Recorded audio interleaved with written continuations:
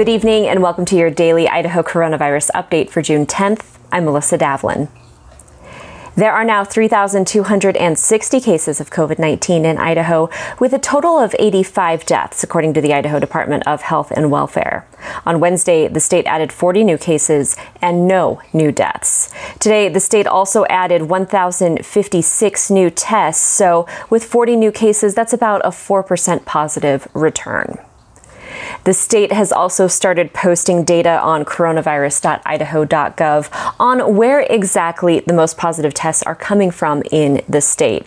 So far this week, we're seeing a concentration of positive cases in the Magic Valley region, specifically in Twin Falls, Kasia, Minidoka, and Jerome counties. This lines up with what we saw last week and what we know of outbreaks tied to food processing facilities in those communities.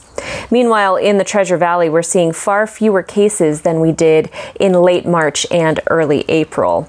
Ada County had just one reported case today, and that's down from a high of 76 reported cases on April 1st. In early April, there were almost no reported cases in that Magic Valley area, so it's interesting to see where these hot spots are flaring up and when they're going. Governor Brad Little will hold a press conference at 10 a.m. Mountain Time Thursday regarding Stage 4 of reopening Idaho.